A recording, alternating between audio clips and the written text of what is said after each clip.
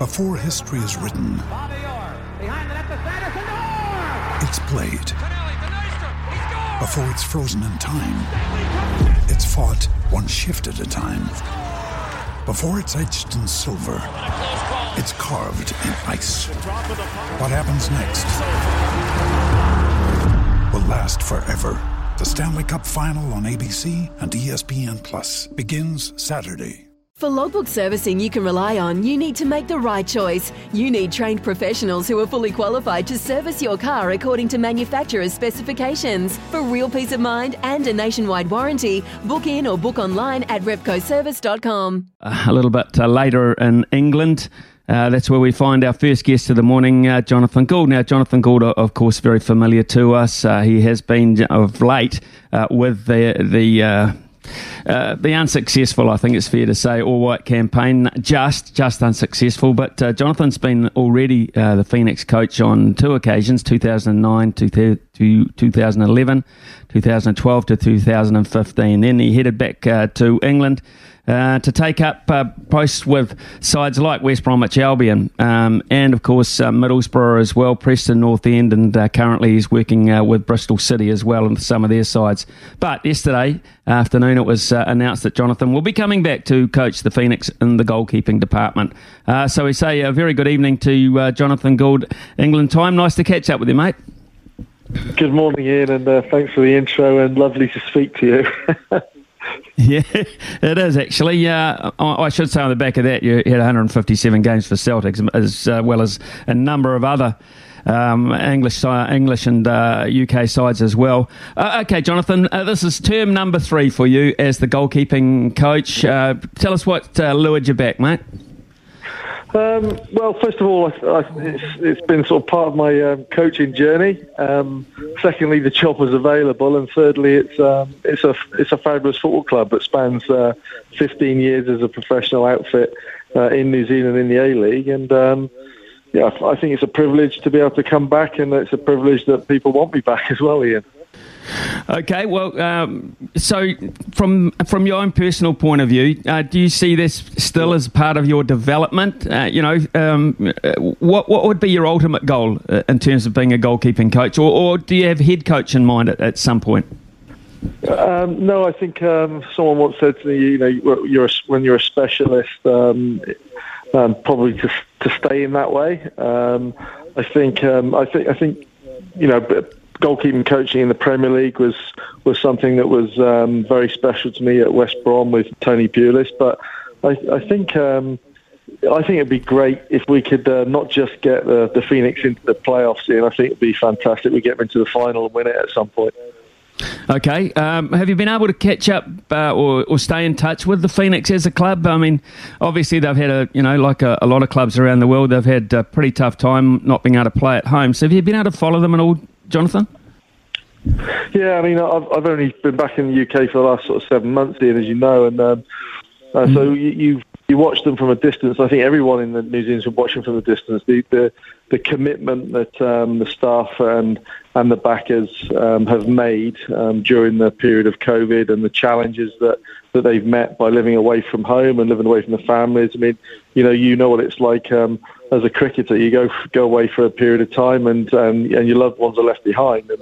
And I think they've done a remarkable job through that time. And I think coming back this year, you'd like to think that all supporters come out in Wellington and make it a really tremendous season for us. Well, one of the interesting things as well, of course, since you have been here, they've had a Wellington women's Phoenix team as well, and now the club is really starting to evolve with new facilities as well, the New Zealand campus of innovation and sport. So it's all progressing quite nicely. Yeah, and I think it's important that football clubs have legacies. I think you look at the clubs. I'm at Bristol City now, and they're kind of part of the City Sports Group. So they've got the women's football, they have the rugby club, and they've got the basketball, and it's all tied into the city. And I think the Phoenix now, with the academy and the quality of players that are coming through that, and the opportunities that it's providing, and obviously the women's football team that was started up this season. You've got 3 entities there that can be a big part of New Zealand. Okay, so what do you know about the goalkeepers that who are on the books of the Phoenix, who you'll be working with? Ollie Sale, of course, we know, but what about Ollie? Has worked with the All Whites, etc., and who else will you be alongside? Well, yeah, I've got knowledge of Ollie since he was a 17, 18-year-old lad, and he's always had an incredible amount of ability, and now he's turning that into reality with his form last season. I've been able to work with Alex Paulson over a couple of periods last year when he was preparing for the Olympics. I've been heavily involved with some of the under-20 stuff, so we've got Albie Kelly-Head, and then we've got Henry Gray. There's been some tremendous work. I mean, Ryan Ego has been doing it in the academy, and more of late Ruben Parker. And there's some really talented goalkeepers all over New Zealand at the moment. So, if you look at a standard week, I know it's early and you've got a lot of planning to do, etc., Jonathan. But in a standard week, how much work would you put in with goalkeepers? Cool, hours on and off the park. We've got the ability now with some of the format that you have on the internet. There's information readily at hand. And we can show instant video of the forwards that are coming up against. I mean, physically, the work that we do. When you look at probably a typical day, you might get 50 minutes to an hour with the goalkeepers. As a goalkeeping group, they'll then go away with the outfield players, and they've got their weights, they've got their prehab. There's a lot of work that goes into a week's preparation that leads into a football match on a Saturday or Sunday. How's it changed, Jonathan? How's the role and the preparation, etc., of goalkeeping changed since your day with Celtic, for instance? Well, I still used to get fat tested, Ian.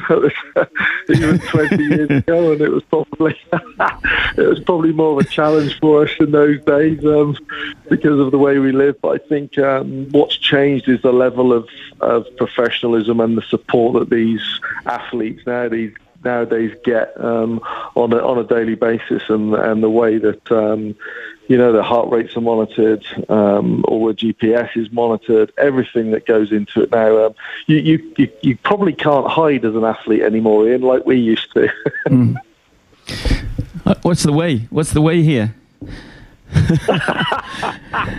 Yeah, sorry, I forgot you were a epiphany. I've changed. Don't worry about that. Hey, listen. On a more serious note, you've just had this campaign with the All Whites. I watched very closely. We saw Danny Hay looking pretty calm and cool and collected throughout the whole deal. But I did notice Jonathan Gould get up off the bench from the dugout when Costa Barbarouses received the red card, and you looked like there was a little bit of steam coming out of your ears. What were you feeling at that time? I thought we were really harshly done to, not just Costas. Costas a fantastic young man, and he's a good footballer, and I don't think there's been any intent whatsoever. When it comes to challenges like that, I think it has to be considered. I just found it very strange that all of a sudden VAR became or had a massive impact on a World Cup fixture like this, and I did think we were hard done to. The foul, alleged foul that led up to the goal.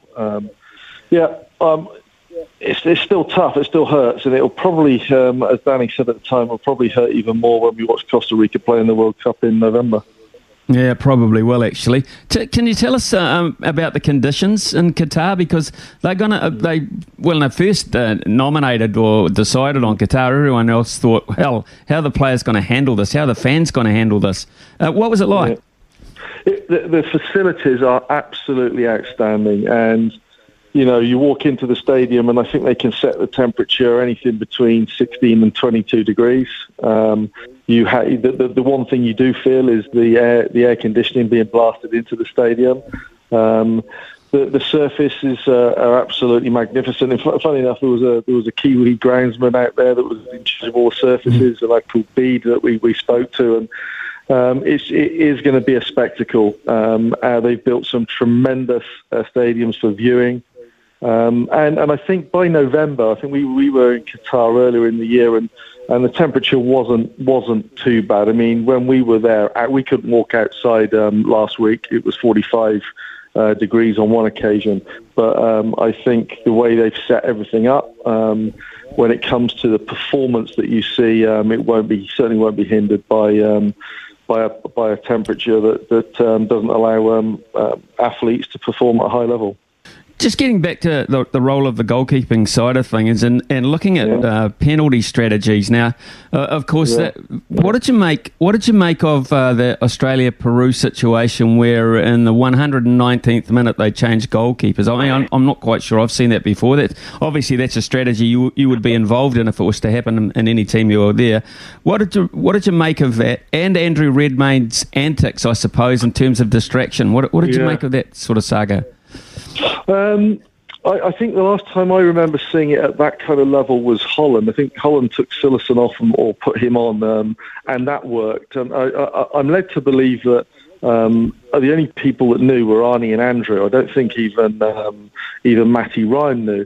I think his antics on the line, I get all that. He's not the first. If we go back 25 years, Bruce Grobbelaar did it. It might be 35 years now, actually. Bruce Grobbelaar did it in a Champions League final. The one thing that I wasn't happy about was Andrew throwing the water bottle away. I thought that lacked a little bit of sportsmanship. Other people would say, well, if that's what it takes to get to a World Cup. I just had a little bit of an issue from a goalkeeping union perspective. That upset me a little bit. But the other antics, they're well within the laws of the game.